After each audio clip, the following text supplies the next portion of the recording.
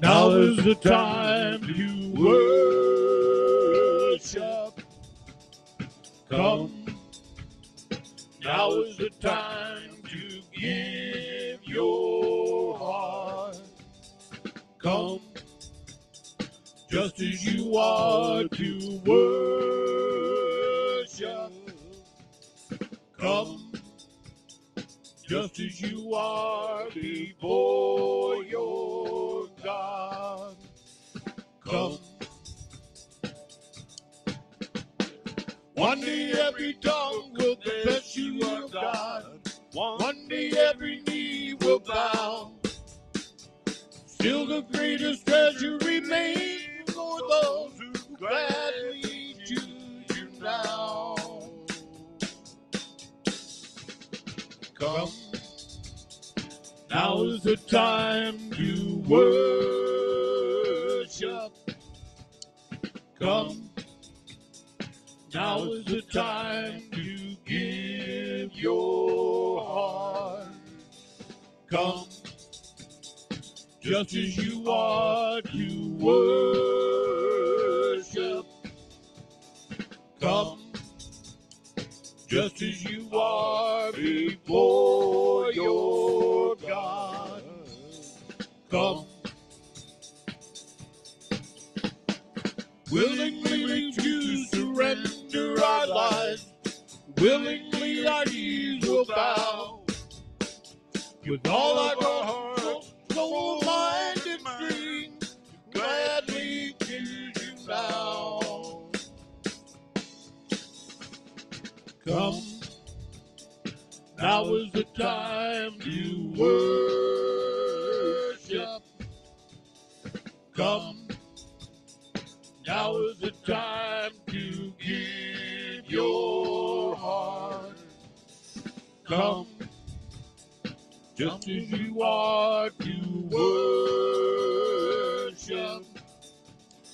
Come, just as you are before your God. Come, come, come.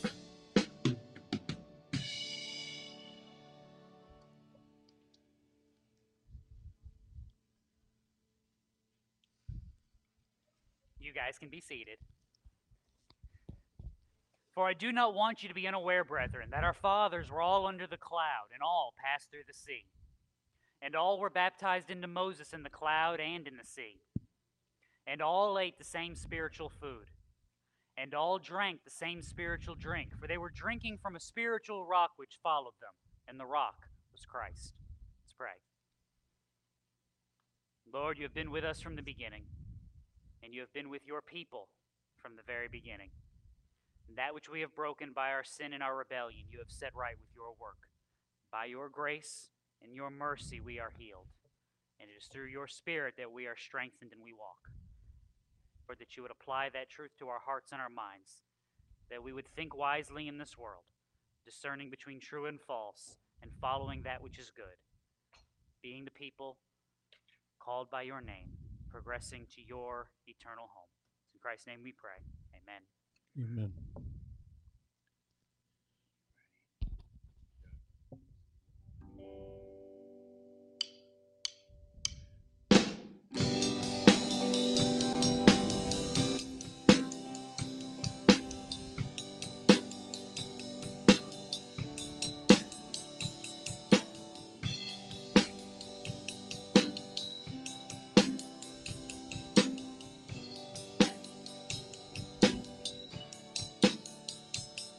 There's an endless song echoes in my soul. I hear the music ring, and though the storms may come, I am holding on to the rock I cling. How can I keep from singing your praise? How can I ever say enough? How amazing is your love? How can I keep from shouting your name? I know I am loved by the King, and it makes my heart want to sing. I will lift my eyes in the darkest night, for I know my Savior lives, and I will walk with you, knowing you'll see me through, and sing the songs you give. How can I keep from singing your praise? How can I ever say enough? How amazing is your love? How can I keep from shouting your name? I know I'm loved by the King, and it makes my heart want to sing. I can sing in the troubled time, sing when I win. I can sing when I lose my step and fall down again. I can sing 'cause you pick me up, sing 'cause you there. I can sing when you hear me, Lord, when I call to you in prayer.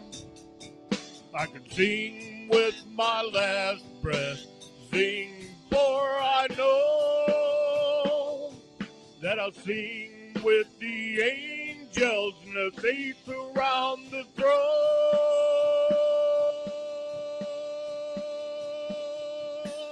How can I keep from singing your praise? How can I ever say enough? How amazing is your love? How can I keep from shouting your name? I know I am loved by the King, and it makes my heart. I am loved by the King, and it makes my heart. I am loved by the King, and it makes my heart want to sing. Whoa, I can sing.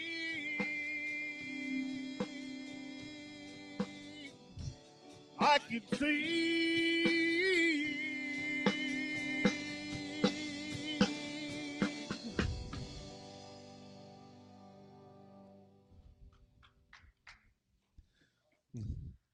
All right. We actually have good news this week. Woo!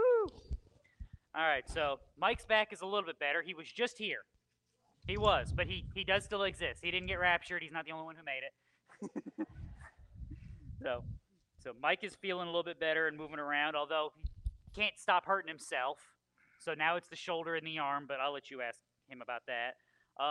Judith is doing well. Surgery went okay. She's sore. They took out the gallbladder and fixed the hiatal hernia. So, which that's just a fun afternoon. So, be in prayer for her as she recovers. Jimmy and Renee are back. Hi. They brought warm weather with them apparently. That or the cold weather is coming tomorrow followed you because they were in Texas. So, either way. We have church council today after service, so council, please hang around. We actually have like a short list of stuff we got to go through, some important things. So church council, hang around. That means that I'm warning you now, business meeting is next week. So plan your lunch, Sam's orders, and Walmart trips accordingly. I think that covers everybody. I did it right. Somebody's sticking their tongue out at me. All right. Anything else I am forgetting? Feels like there's something, but I have no idea what it might be. So going once, going twice. I brought my bulletin with me, so I can remember to do the trivia question. Oh, something popped up. I didn't say sold.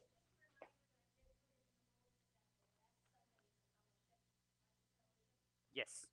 So remember, we're having lunch the 28th. Same. Yes. Can't forget that important food. Exactly. We are Baptists. There must be food. So, fourth Sunday every month. So you've been reminded. It's in your bulletin. So there you go. Bring snacks. I actually remembered my bulletin because I forgot to do the question last week, so you guys are just on your own, but you're smart people. You can figure that out, right? Right? Okay. Melchizedek was king of what city when he blessed Abraham? Salem? Salem. Now, why is that an important city? What other name do you know Salem by? Jerusalem. It is Jerusalem. It was. Now, Hebrews borrows Melchizedek, or I'll never forget the first time I said that out loud in a Bible study for adults, and one of the men looks at me and goes, "That's how you say that." How were you saying it? We just thought it was like a burger or something, Melchizedek. Mhm. No, you can't order that. So I'm not making this up. Cameron was there when that happened. She can vouch for it. I wasn't gonna throw the who under the bus. I was trying to give somebody a little bit of grace there. So no, Hebrews explains Melchizedek because when he shows up, he is a king, but he is also priest of God Most High. Very interesting. And Abraham, who is representative of the people of God, offers to Melchizedek a tithe of the spoils of war. Once again, very interesting. Hebrews gives you the rundown on this and helps explain it to you. Melchizedek is a priest according to an order not of Levi. That is why Jesus of the tribe of David can be rightful heir of the throne and high priest. He is a priest according to the order of Melchizedek. But just as Melchizedek is a guy and is not the priest, who is the priest? Christ is the one without beginning, without end. He is high priest forever. So I think the lesson from this is, if you want to understand Melchizedek, read the book of Hebrews. It will do you good. So there you go. Don't say it out loud. Don't. Shh. Shh. What Jewish group did Paul belong to before his conversion? Yes, it's easy. Reason for the question. I even said, yes, I know you know this. That isn't the point. Always remember, the goal of these trivia questions is not so you can sit there and go, I shall win Bible version of Trivial Pursuit. It is not so you can be the phone a friend on Who Wants to Be a Millionaire when the Bible question comes up. The goal is to help you start to see connections in your Bible, how beginning and middle all work together. So, reason for the question, do some research. I'm a terrible pastor. I want you to read your Bibles. I'm an awful person. I understand that. All right. Anything else I'm forgetting? Last chance. In that case, short today. I took a half an allergy pill today, so I'm not itching to death. But I'm not taking the one that makes me itch. So I managed to go 4 days last week without a pill. I was so proud of myself. And then I woke up and thought I was going to rip my own skin off. So I had to take one. So, yes. So hopefully we're going to survive and get through this. We can do it. Which, again, because I'm having another good hair day, so I want to make sure I don't scratch too much. All right. All of that said, I'm going to get out of the way so we can stand and continue to sing.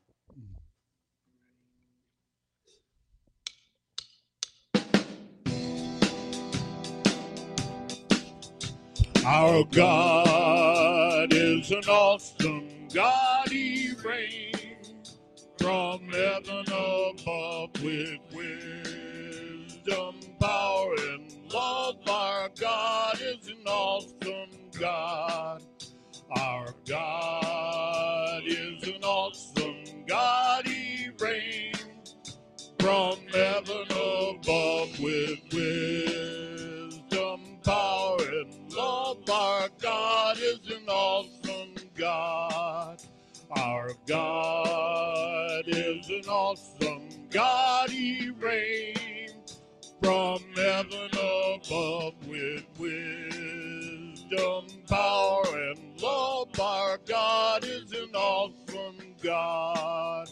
Our God is an awesome God. He reigns from heaven above with wisdom, power, and love. Our God is an awesome God.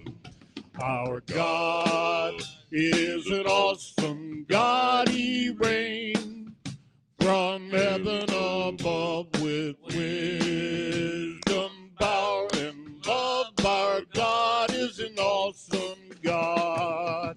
Our God is an awesome God. He reigns from heaven above with wisdom, power, and love. Our God is an awesome God. Our God is is an awesome God. He reigns from heaven above with wisdom, power, and love. Our God is an awesome God. Our God is an awesome God. Our God is an awesome God.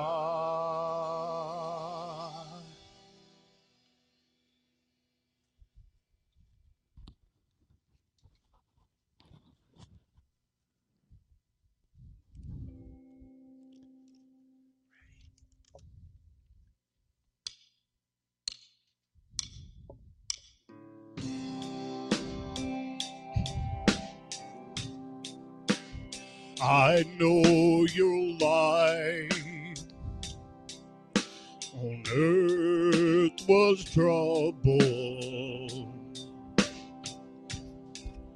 and only you could know the pain. You weren't afraid to face the devil. You're no stranger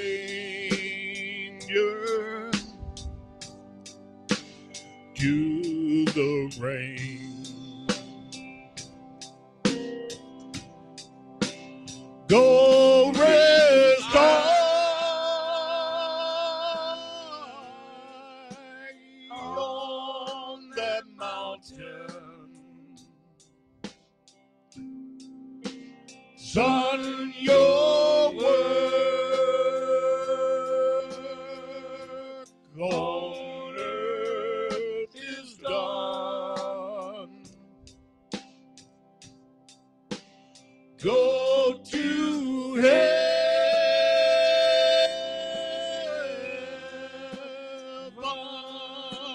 shouting, love for the Father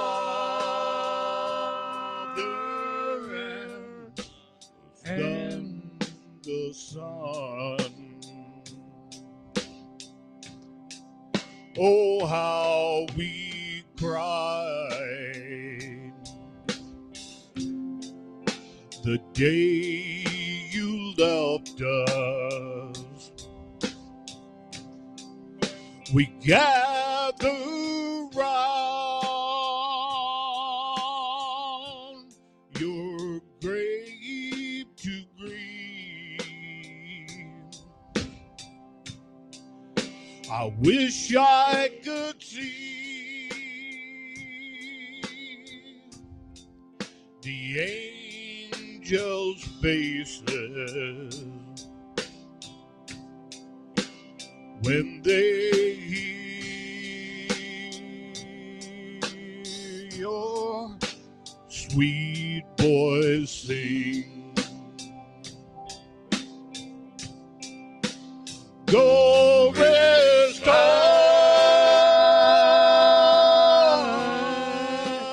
on that mountain. Son, your work on earth is done.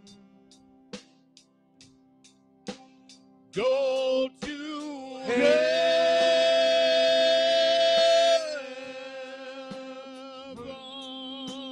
shouting, love for the Father and the Son.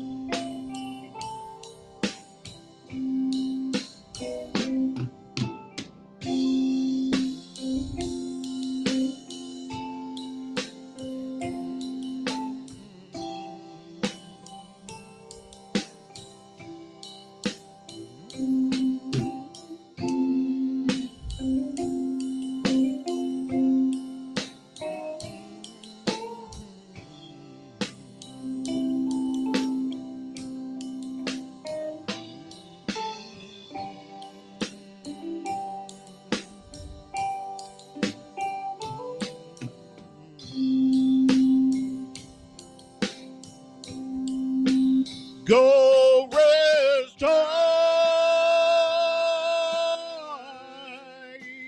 on that mountain.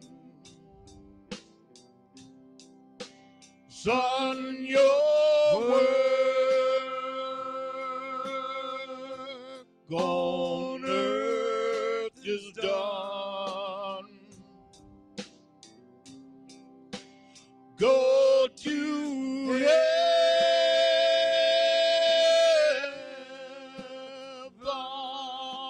a-shouting, love for the Father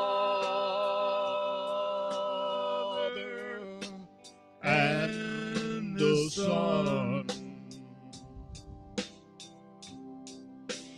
Go to heaven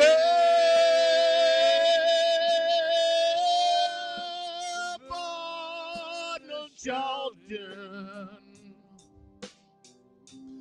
love for the Father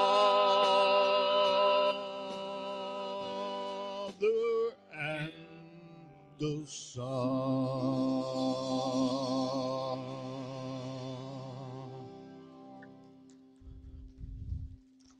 Thank you. Praise Jesus.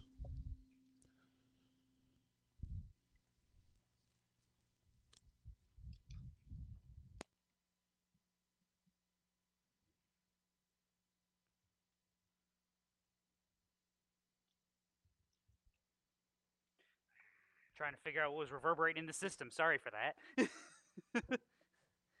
If you didn't hear it, good congratulations. That's why I went running though.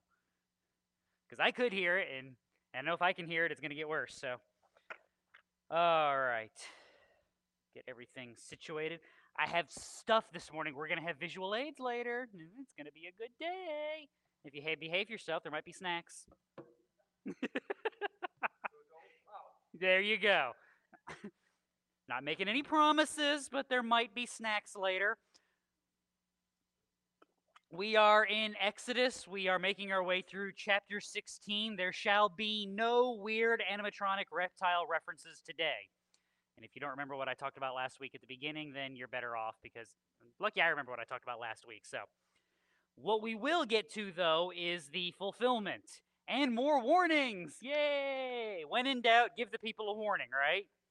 But we are going to also have provision from God and some really cool things in the midst of that. So I will have fun if nothing else. And as we all know, that's all that matters, right? So hopefully we'll make sense of this as we go. I think there's some applicable truth here as we can make our way through. So let's read Exodus 16, 9 through 21. Then Moses said to Aaron, "Say to all the congregation of the sons of Israel, 'Come near before the Lord, for he has heard your grumblings.' It came about as Aaron spoke to the whole congregation of the sons of Israel that they looked toward the wilderness, and behold, the glory of the Lord appeared in the cloud. And the Lord spoke to Moses, saying, 'I have heard the grumblings of the sons of Israel. Speak to them, saying, At twilight you shall eat meat, and in the morning you shall be filled with bread, and you shall know that I am the Lord your God.' So it came about at evening that the quails came up and covered the camp, and in the morning there was a layer of dew around the camp. When the layer of dew evaporated, behold, on the surface of the wilderness there was a fine flake-like thing, fine as the frost on the ground. When the sons of Israel saw it, they said to one another, 'What is it?' For they did not know what it was. And Moses said to them, 'It is the bread which the Lord has given you to eat. This is what the Lord has commanded. Gather of it every man as much as he should eat, and if I could read, you shall take an omer apiece according to the number of persons each of you has in his tent.' The sons of Israel did so, and some gathered much and some little. When they measured it with an omer, he who had gathered much had no excess, and he who had gathered little had no lack. Every man gathered as much as he should eat. Moses said to them, 'Let no man leave any of it until morning.' But they did not listen to Moses, and some left part of it until morning, and it bred worms and became foul. And Moses was angry with them. They gathered it morning by morning, every man as much as he should eat, but when the sun grew hot, it would melt." Believe it or not, good, deep, rich theological truths. They're actually really easy to figure out, so we're going to work through that and go. So back to the beginning, verse 9. Moses said to Aaron, say to all the congregation of the sons of Israel, comes near before the Lord, for he has heard your grumblings. Where have we seen this formula before? Moses isn't speaking to the people, he's speaking to Aaron.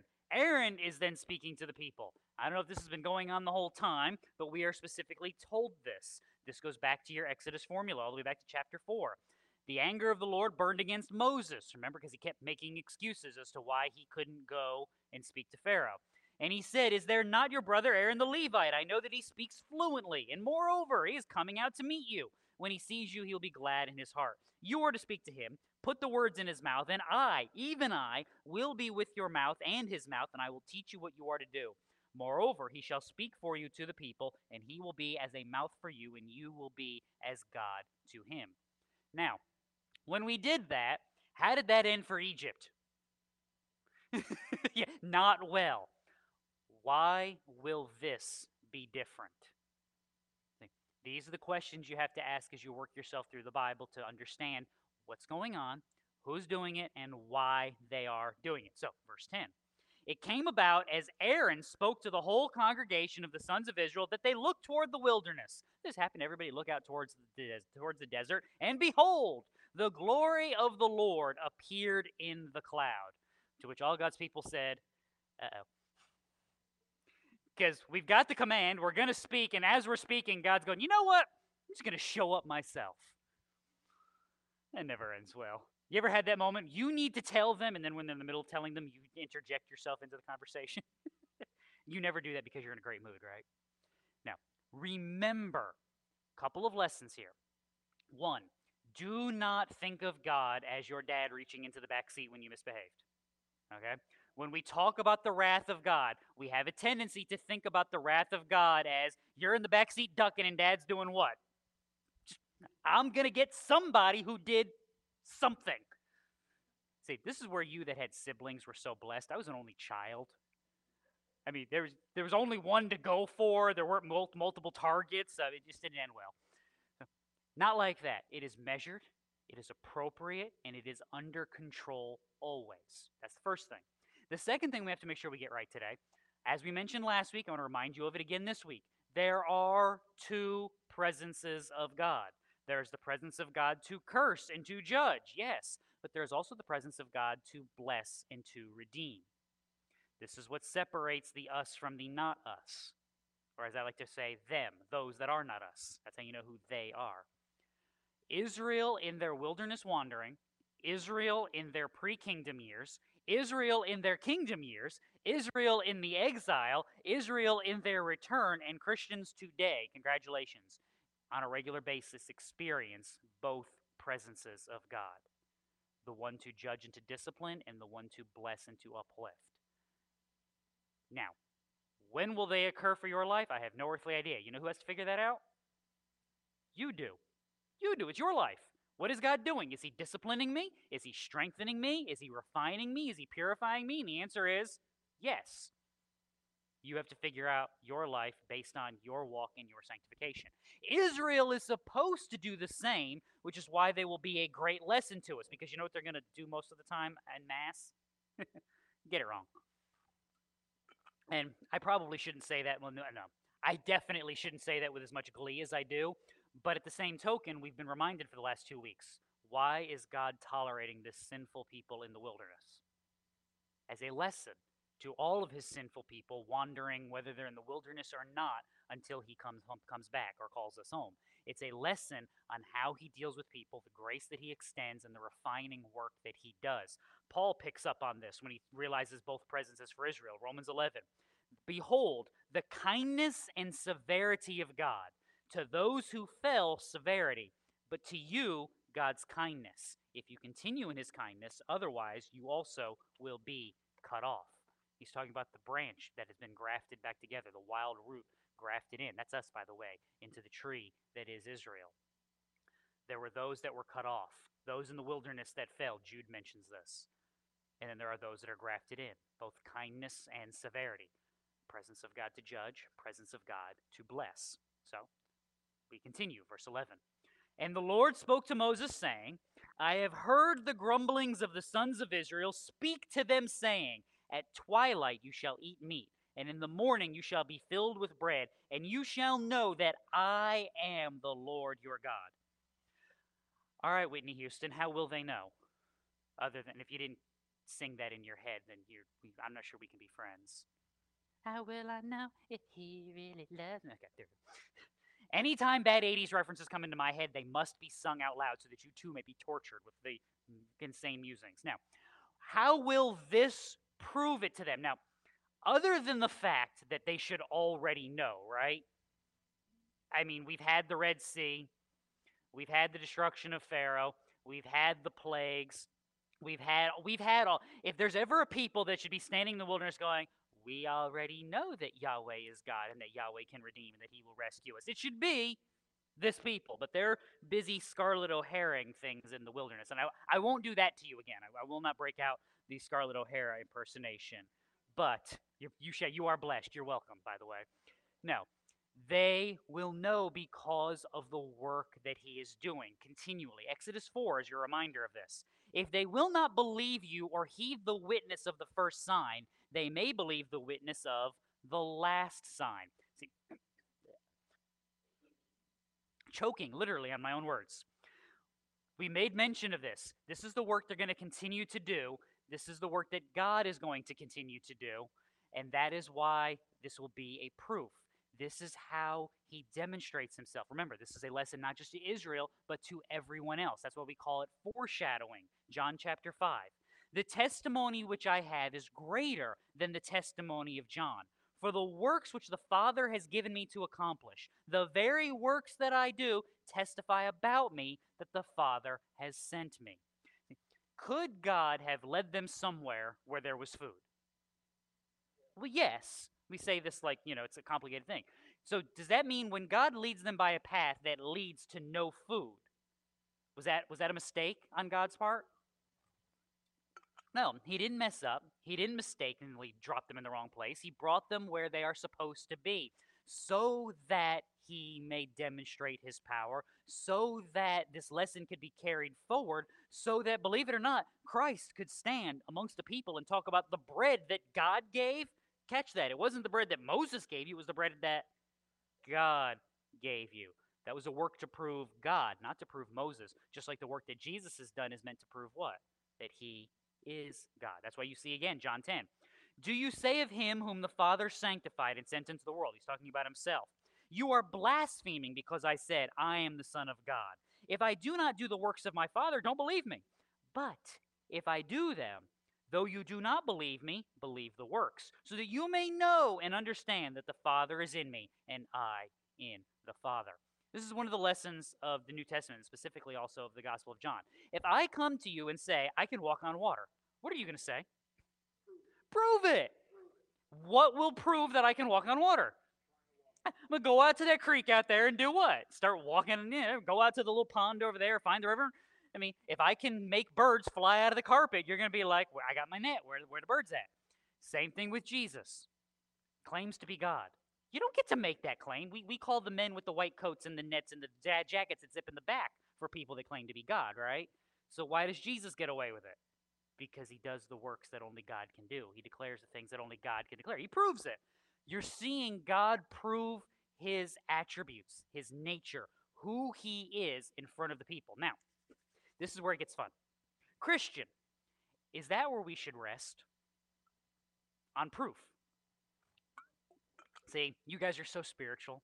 You're giving me the good Sunday school answer. Of course not. We're far too spiritual to be cast down with simple proofs. What's wrong with you? All right. I will jokingly say that because I think you can actually say yes and no depending on who's asking and depending on why they're asking. Good example of yes would be in the Gospel of John in chapter 20. After 8 days, his disciples were again inside and Thomas with them. And Jesus came, the doors having been shut, and stood in their midst and said, peace be with you. Remember, Jesus did this once, but Thomas wasn't there. And so Thomas said what? Unless he comes in and I see him and I touch him and I put my hands in the holes that they left, And he said to Thomas, reach here with your finger and see my hands. You know that just had to be creepy, right? You just know that. And put it into my side. And do not be unbelieving, but believing. And Thomas answered and said, my Lord and my God. And Jesus said to him, because you have seen me, have you believed? Blessed are they who did not see and yet believe. There's no more helpless feeling than when the phone is making noise and you're like, I'm hitting the button and it won't stop. No more helpless feeling than that, because you can't move fast enough, and the faster you move, the more you mess it up. Now, Thomas gets away with that, but the lesson from Jesus is what? Not blessed are you because you saw and believed. Everybody who sees should what? Should believe. But those who don't see, they are blessed for believing. Now, here's where I say yes and no. Ultimately, your scripture and your sanctification fill in for your proof. You weren't there. You didn't see bread fall from heaven, did you? You didn't see the Red Sea part. You didn't see Jesus walk on water. You didn't see Paul get stoned and dragged out to the city basically dead and walk back in. You didn't see the kid fall out the window and die and Paul's like, get up, and the kid got up. You didn't see all of that. Your Bible and your sanctification fill into that gap. 2 Peter chapter 1. We have the prophetic word made more certain, to which you do well to pay attention as a lamp shining in a dark place, until the day dawns and the morning star arises in your heart. But know this first of all, that no prophecy of Scripture is a matter of one's own interpretation. For no prophecy was ever made by an act of human will, but men, moved by the Holy Spirit, spoke from God. See, the accusation that gets lobbed all the time is, how dare you presume to know what God thinks and says? What do you mean, how dare I? You wrote it down. That's not presumptuous, that's reading. You know, we teach this to elementary school children for a reason. It's not presumption, it's understanding. Beyond that, though, number one question people ask when they start having problems, when they start being unable to differentiate the two presences of God, is how do I know? How do I know that I am secure? How do I know that I am saved? It's not an aisle. It's not a prayer. It's not water. It's not anything. It is sanctification. The fruit of your life lived in Christ is your proof. That's one of the reasons, again, why I say yes and no. Do you believe because you've seen? No. But do you believe because you have seen as you look back on your life? And the answer is yes. So it depends on who's asking, depends on why they're asking.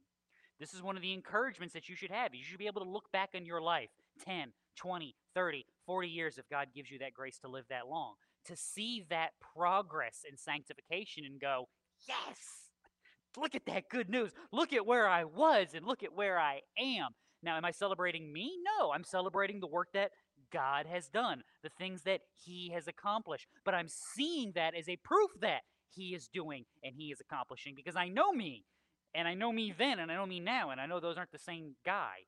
So something is different. Good news. See, that becomes my proof. That becomes my foundation that I can begin to build on and stand on in my life. So we continue. It came about at evening that the quails came up and covered the camp, and in the morning there was a layer of dew around the camp. Hey, this is fun. We got meat and nice weather. Because if the dew point is set properly where the dew actually fell, it means it wasn't too cold in this part of the world. Because in this part of the world, in the desert, that's actually a concern in the evenings, that it gets too cold. The dew point drops below, 0, and it's miserable. I actually checked for the Sinai Peninsula this week. I think the dew point is 6 Celsius, which is cold. That's like in the 40s. It's cold, and it's a desert, and there's nothing there. So they got some nice weather, and they also got some meat. Now, in case you're just thinking, well, weather can just be nice and birds can just, fly from wherever. Psalm 78. He caused the east wind to blow in the heavens, and by his power he directed the south wind. When he rained meat upon them like the dust, even winged fowl like the sand of the seas. Then he let them fall in the midst of their camp, round about their dwellings. So they ate and they were full, and their desires he gave to them. Nehemiah 9. You provided bread from heaven for them in their hunger.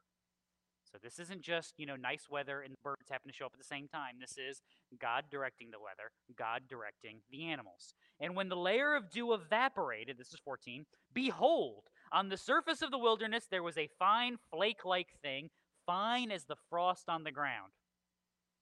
Nothing weird about that at all, is there? It happens every day, right? Exactly.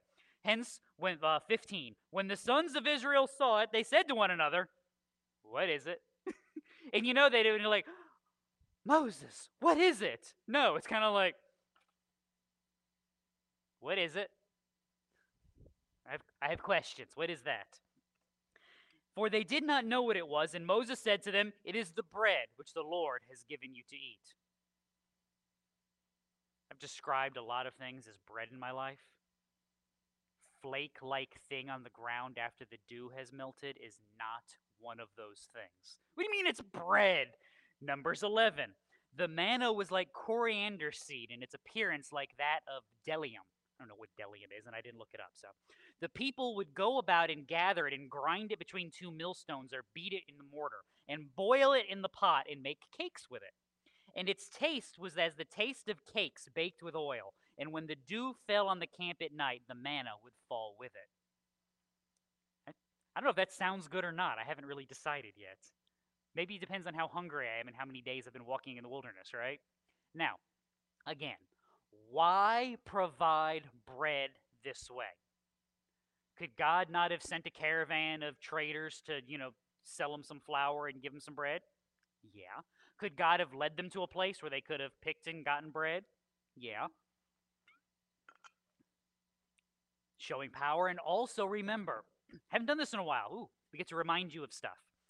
We have our two timelines, right? Watch this. Well, I'll use the little string on my little bookmark in my Bible. We have two timelines, right? The straight line timeline, Moses, Aaron, Israel walking in the desert doing stuff. But we then have God above that timeline, pointing forward, accomplishing things in the here and now that will matter later. Things like John chapter 6. Do not work for the food which perishes, but for the food which endures to eternal life, which the Son of Man will give to you, for on him the Father God has set his seal. Therefore they said to him, What shall we do so that we may work the works of God? And Jesus answered and said to them, This is the work of God, that you believe in him who he has sent. So they said to him, What then do you do for a sign, so that we may see and believe you? What work do you perform? Our fathers ate the manna in the wilderness, and it is written, He gave them bread out of heaven to eat. And Jesus said to them, Truly, truly, I say to you, it is not Moses who has given you the bread out of heaven, but it is my Father who gives you the true bread out of heaven. What was the true bread? Yeah, it wasn't manna, it was Jesus. What's the foreshadowing here? God provides the need. Now, time out. If you are Israel, 3 days into the wilderness with nothing to eat, what do you think your biggest need is? Food. If you are reading your Bible and going relatively quickly, what is humanity's biggest need? God and overcoming of sin. What has wrecked everything? Why are they hungry? Because there's a desert. Why is there a desert? Think about that. Why is there a desert? Because the garden has been lost. The earth is bringing forth thorns and thistles. It's trying to kill us. Why can't you just go out to this beautiful, clean water and drink? You're like, wait a minute, what's this beautiful, clean water of which you speak? Have you seen our rivers? I mean, we made this joke this morning. A comedian 20 years ago when I was living in Connecticut, probably 30 years ago now, was making a joke. Talking about the dyeing of the Chicago River green for St. Patrick's Day. And I agree with him. I have this question too. If they can dye it green for St. Patrick's Day, why can't we dye it blue the rest of the year? At least then it'll look like water. You're laughing. You've been down there to see that water, right?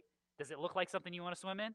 No. I grew up on Long Island Sound. When I lived in Connecticut, we lived on the southwestern portion of Connecticut, and I lived in a little house that was about this tall. I'm not even kidding. It was stucco-covered cinder block. But we were 300 yards from the beach at Long Island Sound. It's a beautiful place. There were, multi-million-dollar homes on the beach because that's where the rich people lived, and we had our little two-bedroom stucco-covered cinder blocks, which was really nice when bad storms came because guess who got destroyed and guess whose house was built like a World War II bomb shelter? But we would go down there, and until I was about 5 or 6, we can go get in the water and do whatever. And then my parents would tell me, don't get in the water unless you check with us first. Why? Because depending on whether the currents were running and how they were going and where they came from would depend on how many syringes washed up on the shore. Long Island Sound in the 80s was, you needed like a tetanus shot just to look at it. Why? Sin. Why is there a desert? Sin. Garden gone. World trying to kill us. Brokenness, not just in us, but in our neighbors, in our friends, in the weather, in the ground. This is why we have earthquakes and tornadoes and lightning strikes. I mean, all of this is a result of sin.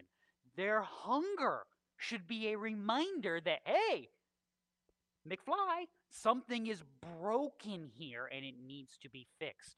The bread, God fixing the problem in a supernatural manner, a way that no human being could understand. They couldn't even look at me like, what do we do with it? I don't know, poke it or something. I don't know. Is proof that who solves humanity's greatest problems? God does. Not our wisdom, his planning. Not our strength, his gracious provision and might. So, all right, here's where it gets fun. You ready? Verse 16. This is what the Lord has commanded. Gather of it every man as much as he should eat, and you shall take an omer apiece according to the number of persons each of you has in his tent. Now, I know you guys. You're all productive, industrious people, and you have your omer-sized measuring cup at home, right? Exactly. I had no idea what an omer was either, so I looked it up, and I am not kidding, I have found the greatest explanation of how big an omer is, other than just flipping to the charts and measures table in the back of your Bible. All right, get your brain ready. This is complicated, and I'm not even kidding. Exodus 16:36 says that an omer is 1/10 of an ephah.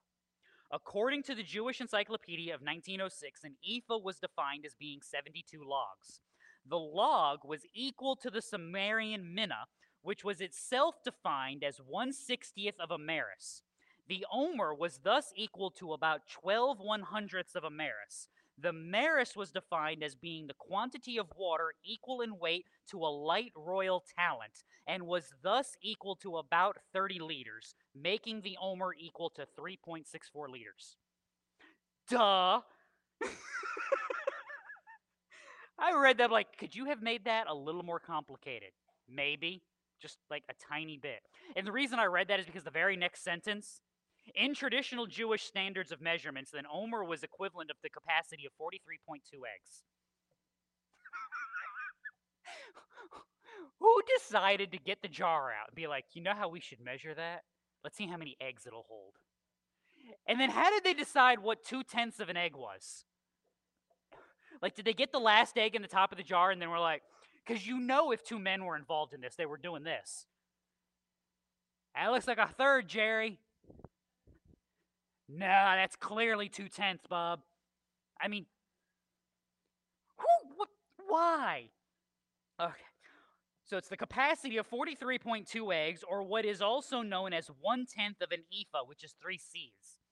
In dry weight, therefore, the omer weighed between 1.56 kilograms to 1.77 kilograms. And you're going, we're Americans! We don't do kilograms. So I did the conversions. For us ugly Americans who despise the metric system, that is between 52 and 59 ounces, or 6 to 8 cups, depending on how you measured it out. You see why I had to read that? I mean, that did, I'm like, it's a log. No, what's a log? Well, it's a minute. Stop it. Now, this is where the visual aids come from. You ready? This is what the Lord has commanded. Back to something important. Gather of it every man as much as he should eat. You shall take an omer apiece, according to the number of persons each of you has in his tent. For giggles, my wife loves you, okay? More than you will ever know, because she tried to do this in 4 different recipes. And it took us 4 tries to get this right. She made bread out of simple flour and salt, right? Flour, salt, and oil. That's it. What they would have had, unleavened bread, cooked on our pizza stone with the broiler. It took longer than it should have for us to figure this out and make it work. So, it's actually not bad. And we because Exodus describes it as being flavored with honey, it tastes like the manna tastes like flavored with honey. We flavored it a little. So if you're really industrious and you would like to try some later, you're welcome to break off a piece. It's flour. Is flour gluten-free? So there's what it made. Can you guys see this? This is the visual aid portion of the program. That is 1 cup of flour. And by the way, these are dense. Like, you eat one of these and you know you ate something. Like, she and I split 4 because there's no air. There's no rising, so it's all nutrition. 1 cup makes that. So multiply that by 8, and that's what every person gets. You're putting this together. That's a lot of food. An omer per person? That's about 7 cups of flour a day per person. So if you're us, we got 4 people in our family, we're loading up enough manna that we've got about 30 plus cups of flour. It's a lot of food. And the stuff's not bad. I mean, I could make a living eating on that, especially some quail, make some soup or something, stop it up on the side. Now, why do I go to all of this trouble, and why has my wife loved you enough to make some, some bread? I'll leave that out so we don't forget about it, because otherwise I will leave it there. And it is not bad, so if you want to break off a piece and try it later, you are welcome. There's hand sanitizer. So, what's the lesson of that? John 10. The thief comes only to steal and kill and destroy. I came that they may have life and have it abundantly. Philippians 4. Paul talking about being provided for by the churches. I have received everything in full and have an abundance, and I am amply supplied, having received from Epaphroditus what you have sent, a fragrant aroma, an acceptable sacrifice, well-pleasing to God. And my God will supply all your needs according to what? His riches in glory in Christ Jesus. They whined and they were hungry. God did not just give them enough bread so that their hunger pangs would go away. He gave them enough bread that they would eat. So the sons of Israel did so, 17, and some gathered much and some gathered little, depending again how many people in the house. 18, when they measured it with an omer, he who had gathered much had no excess, and he who had gathered little had no lack. Every man gathered as much as he should eat. To prove my point, it's exactly what these verses are saying, right? And when we say as much as they should eat, that's not, oh, I got 3 bites. You're not turning into Oliver. Please, sir, I want some more. You knew I had to. I mean, what other reference do you go to when you're talking about hungry people? You go to the little orphan kid with the porridge, right? No, you want more? Sorry. All right, I better stop now before something bad happens. When I that's dear to my heart. When I was a kid, my favorite book, my grandfather, I found it one time on Amazon, and I'm not buying it because it's like $100 and it's not worth that. But my grandfather had this book called No Dessert Until You Finish Your Mashed Potatoes. And it was a book explaining how kids see things that adults say. So when the cover says no dessert until you finish your mashed potatoes, that's what the parent says. You can't have any dessert until you finish your mashed potatoes. And the kid looks at his plate and the mashed potatoes are stacked a mile high in the sky. And it's like, you're filthy. You get in that tub right this instant. The kid looks at the tub and the illustration is like bubbling cauldron and there's stuff swimming in it. Stuff like that. That's not how God feeds his people. See, look at this. We're going to come back and make sense of this. Right? That's not how he feeds them. When he says as much as they should eat, you got enough food that if you're hungry, go get another piece of bread, boy. If you're hungry, go eat something. I tell my kids this. We make dinner. There's plenty for everybody. If you go home hungry, that's your fault. I mean, he has taken them to the Golden Corral. If you leave Golden Corral hungry, you know what? There is no hope for any of you. No. That's not why you go to the Golden Corral. Now, how do you accomplish such a feat for a morally depraved, wicked, and greedy people? Psalm 118. The stone which the builders rejected has become the chief cornerstone. This is the Lord's doing. It is marvelous in our eyes. Again, what's the lesson? The bread is not about the bread.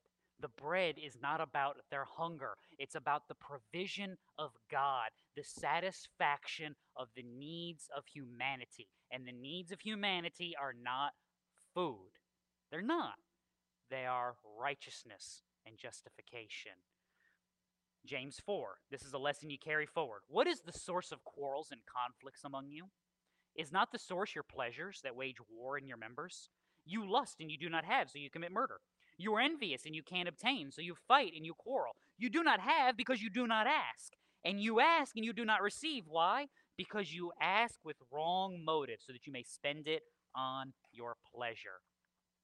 This is something we've talked about. What was it? Psalm 37:4. Delight yourself in the Lord, and he will give you the desires of your heart. See, here's the problem. Why can't I earnestly pray for God to send me hotter women? I'm purposely using something ridiculous and dumb. Because I'm married. I've made a covenant before God to a woman. I don't need another one. I shouldn't desire another one. I should desire what? the woman that God has given to me. Therefore, to pray for that and then go, God didn't give me what I asked for. You asked for something dumb and sinful. God's not going to give you things that are dumb and sinful. My wife is entirely embarrassed, and I'm here for this. So I'll just take a second. See how wonderful it is to be married to me? Now you know why I tell you constantly, pray for my wife. She's married to an idiot. Okay? I fully acknowledge this on a regular basis. No. You're not supposed to giggle in agreement. That's the best part. Yeah. See how loved and respected I am? So again, though, the breakdown is when we go, well, God didn't give me the thing that I wanted. Well, was the thing that you wanted actually righteous? I mean, do we ever ask that question? Was the thing that you wanted actually a part of discipleship? Was the thing that you wanted actually for the uplifting of his kingdom, for the benefit of your soul, for the working of the kingdom? If the answer is no, then you know what the thing you wanted was? Dumb and sinful. And again, God is not obligated to give you dumb and sinful things. He has already given you quite a lot. Again, the same lesson here applies. Israel, in their sin, grumbling and complaining, God answers the need and answers it with gracious provision. Does that mean they're justified in their complaints against God? No. It means they are unjustified in their complaints, and not only they're unjustified now, guess what's going to happen like 5 minutes from now? Because you know it's going to happen again. They're going to forget everything and do it again, forgetting the lesson, which is why part of this is written for you. This is what 1 Corinthians 4 is telling you. These things occur so that you may know, so that you may learn. You may see the poor example and go, Jesus, here's a good prayer. Please don't let me be like the unsaved that hate you. That's a good start, right? Start your day there every morning, and you might actually go in the right direction on occasion. So, 19. Moses said to them, let no man leave any of it until morning. All right, why not? Why not? Lamentations. You know it's a good day when you get a Lamentations reference. When was the last time anybody even read Lamentations, huh? That's what I thought. Remember my affliction and my wandering, the wormwood and bitterness. Surely my soul remembers and is bowed down within me.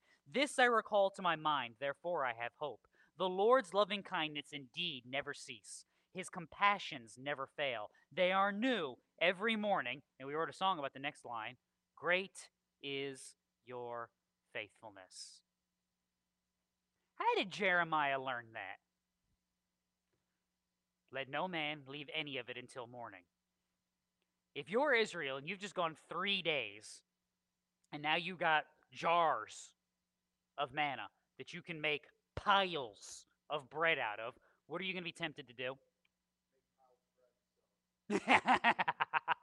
You probably would. It might be 3 more days before we go someplace else to get food.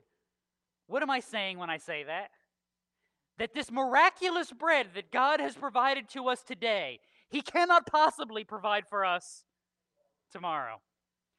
I say it out loud like that because when you say it like that, it sounds really dumb, doesn't it? Because it is. It is dumb. This miraculous bread from heaven, the bread of angels. God can't give this to us again. We better make sure we keep it as long as possible. Jada, a while back. John's going to sell it. It's not every day the depravity of someone's heart is just revealed openly. So,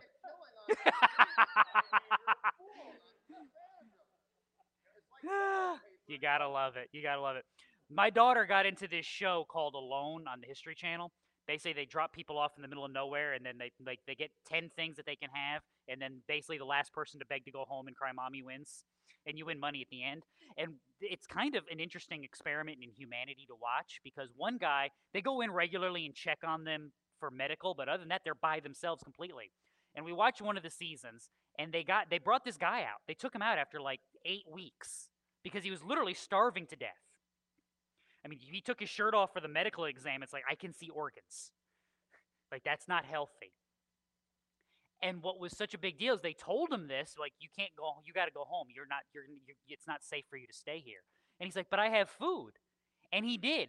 He had 22 dried fish fillets while he's starving to death.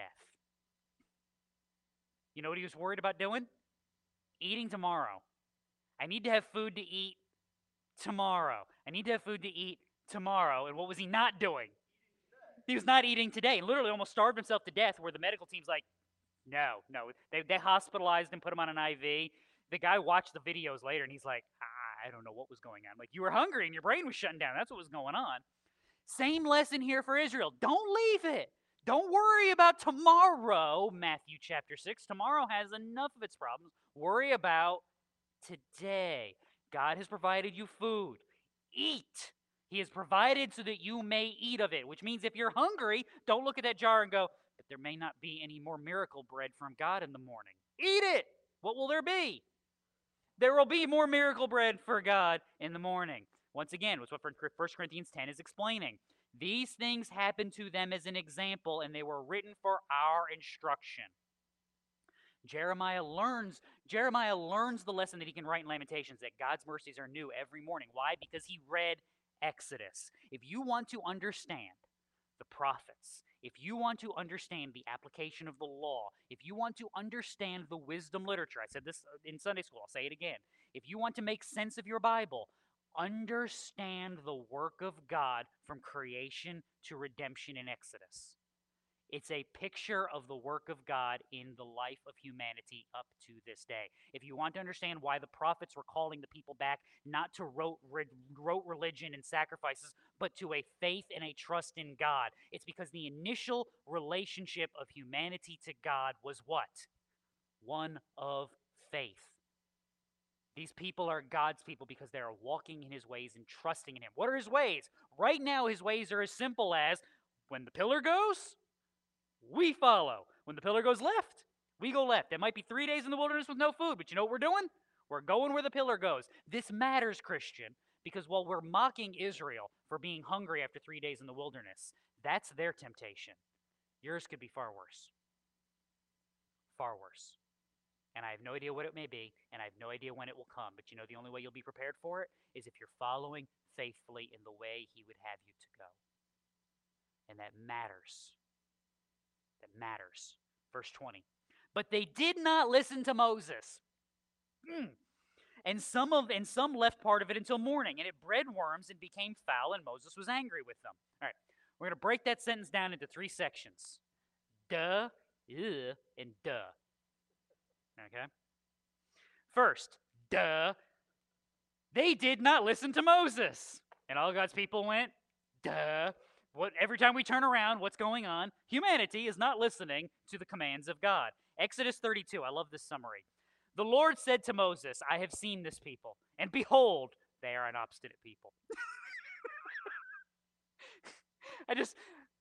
You try to picture God in the Bible, if you ever see that show from the 1960s, 1950s, The Bible, where they did the story from creation to Noah.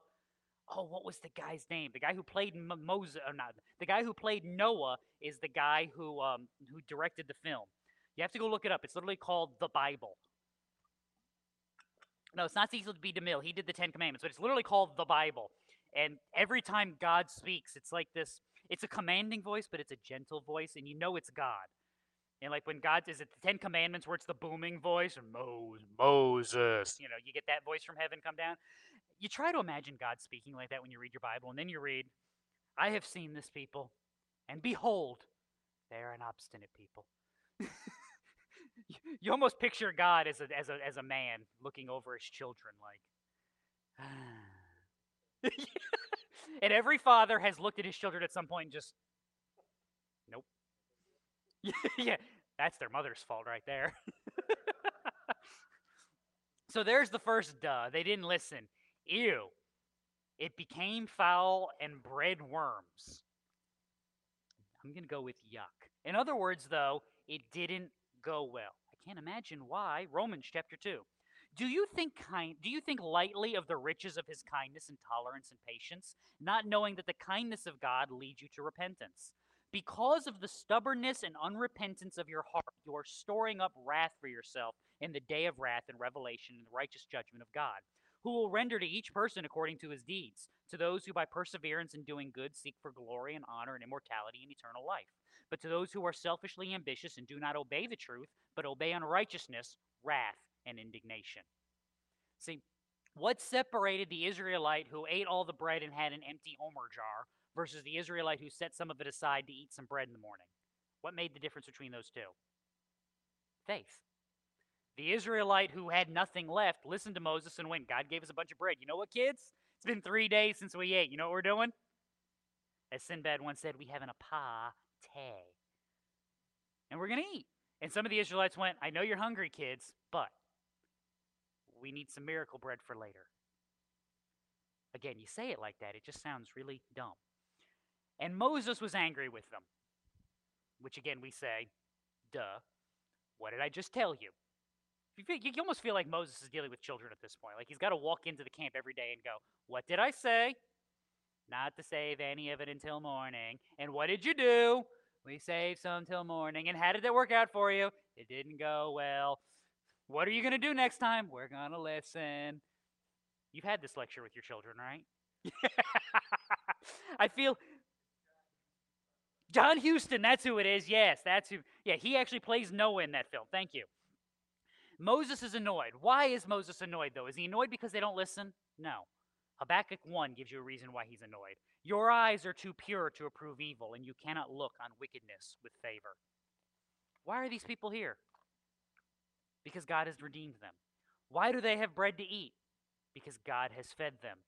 Why are they leaving the leftovers in disobedience to God? Because they're not trusting in him. Moses is seeing the lack of faith and condemning it rightly. So, verse 21, it ends this way. They gathered it morning by morning, every man as much as he should eat. Of course they did. What else would you expect when God said, here's your bread, now don't leave any of it till morning? What does that mean is coming? God's not bringing a people out into the wilderness to starve them to death. Therefore, he will provide for his people. Now, again, you want to bring this forward to the New Testament? If you know one prayer from the Bible, which one do you know? Our Father, who art, and you all know it that way too, right? For some reason, we all memorize it in the King James. I never owned a King James Bible until I was an adult. And for reasons known only to somebody, I quote it in King James. Just wrap your brain around that. But who art in heaven, hallowed be thy name.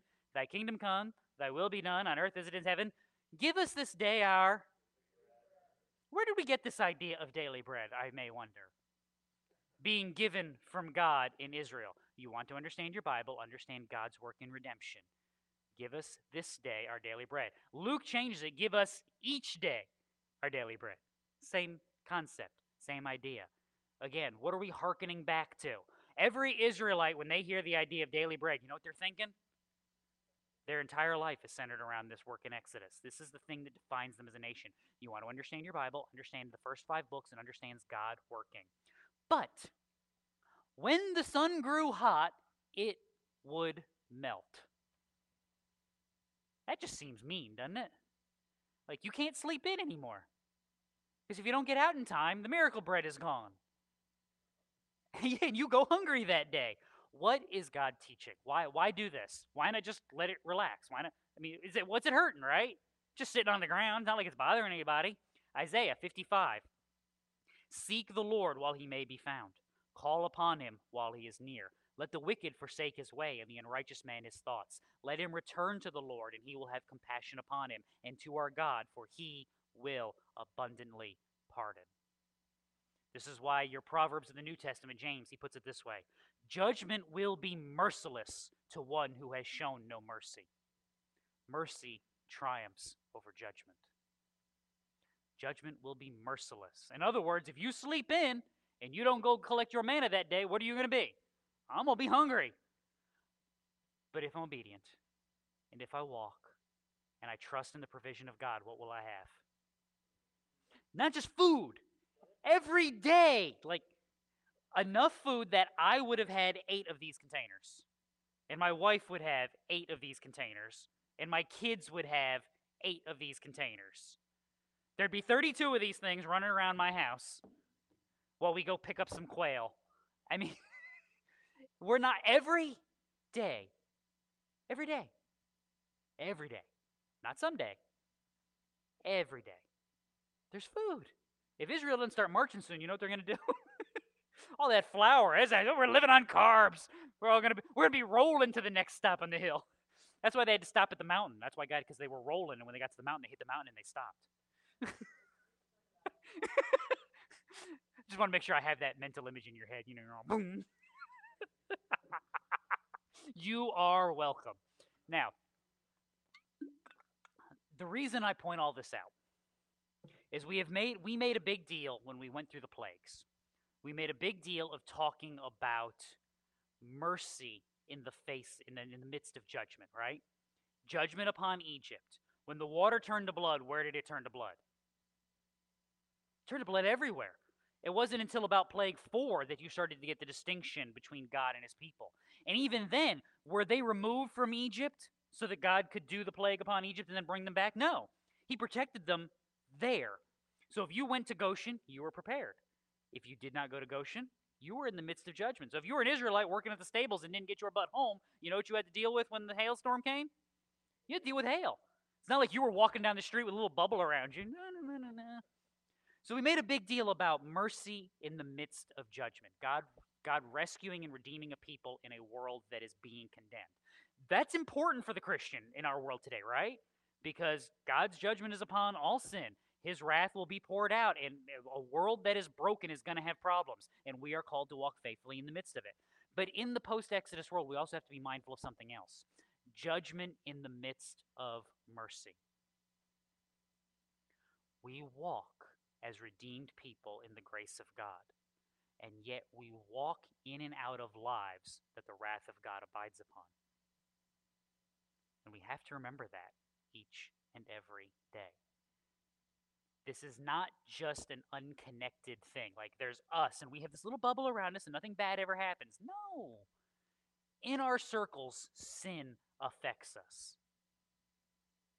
I mean, I'm not picking, but as a perfect example, if there's ever a time when somebody shouldn't have a health problem, shouldn't it be Sunday morning at church? Make sure you pray for Mike and Jan. Were they going home or to the hospital? They're going to the hospital. Something's not right. He's going to go get it checked out. If there's ever a point where it should just be, why does that happen? Is Mike sinning and he needs something to work on? I doubt it. He might be. I don't know. But that's just sin in general. The body breaks down. He was exposed to chemicals and things 40 years ago that nobody should be exposed to. Why? Because we were fighting a war. Gee, where does war come from? Sin. Where did the divisions of humanity come from? Sin. So 40, 50 years later, Mike deals with the health problems that come from it. We're affected by the ravages of sin day in and day out.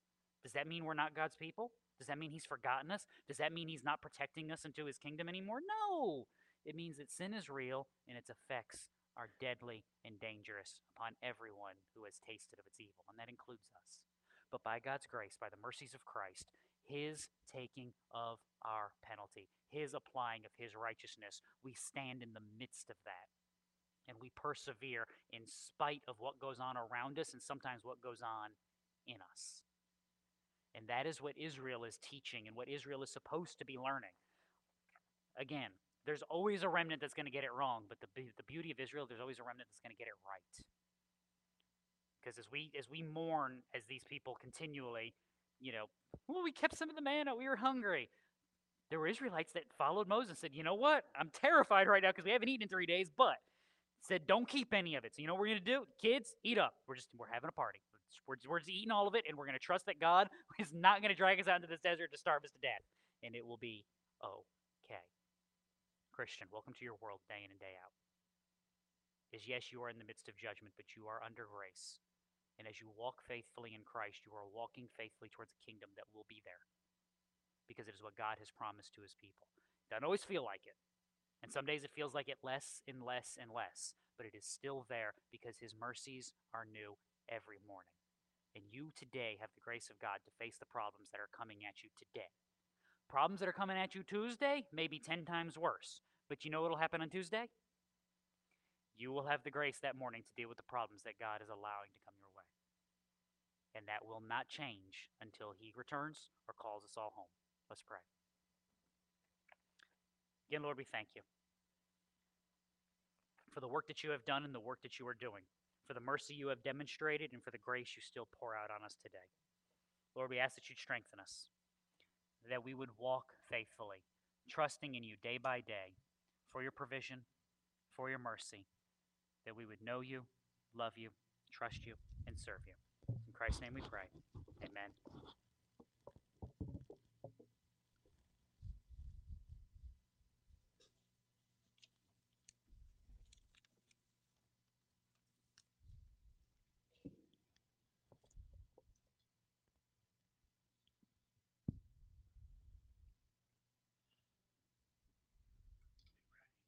Mhm.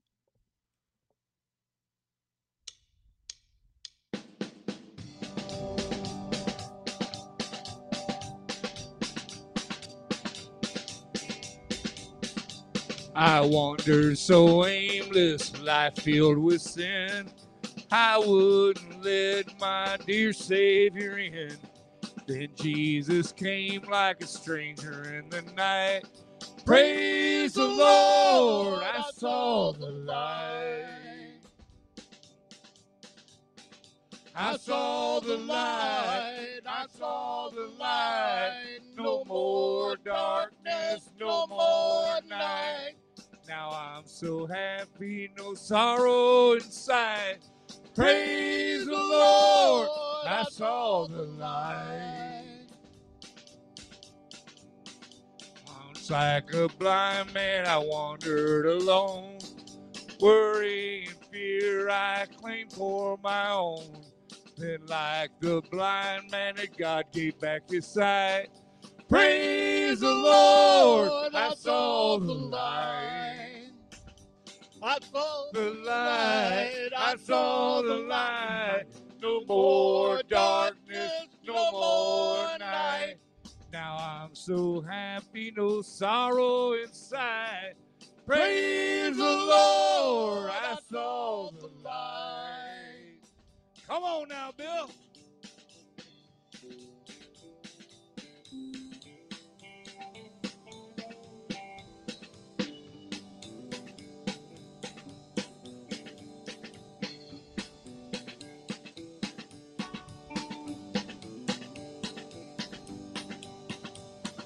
I was a fool to wander and stray, for straight is the gate, narrow's the way. Now I have traded the wrong for the right. Praise the Lord, I saw the light. I saw the light, I saw the light. No more darkness, no more night. Now I'm so happy, no sorrow inside. Praise the Lord, I saw the light. Praise the Lord, I saw the light. I said, praise the Lord, I saw the light.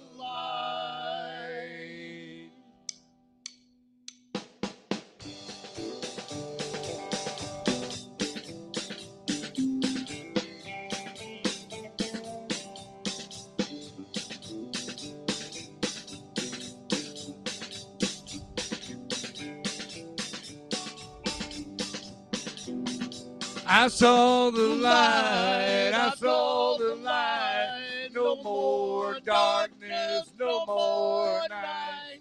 Now I'm so happy, no sorrow inside.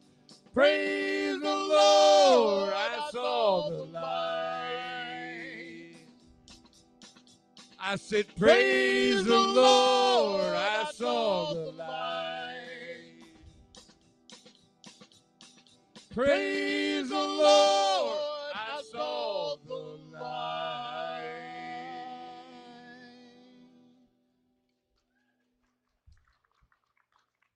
All right, Cameron just called Jan. They went to the house and Mike laid down. He's feeling better. He hasn't had flare ups in years, but he said based on how he's feeling and how his stomach's felt this week, he's wondering if his colitis is flaring back up. So he's going to try to go get that looked at this week. So be in prayer for Mike, please. But he's laying down and feeling a little bit better. But the way it's coming in waves like that, that sounds like what he used to get with colitis flare ups. So again, be in prayer for Mike. Council, please stick around. We'll meet over here. A couple of things we got to go through. Make some plans. Let's pray. Again, Lord, as we leave, we ask that you guard us, keep us strong, keep us safe, ground us in your word, that no matter what may befall us in this world, we would trust and walk in you. In Christ's name we pray.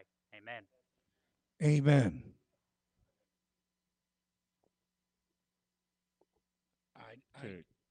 I do now, but check.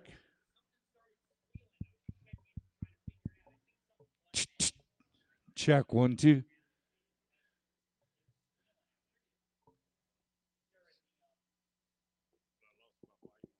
Just barely got it. This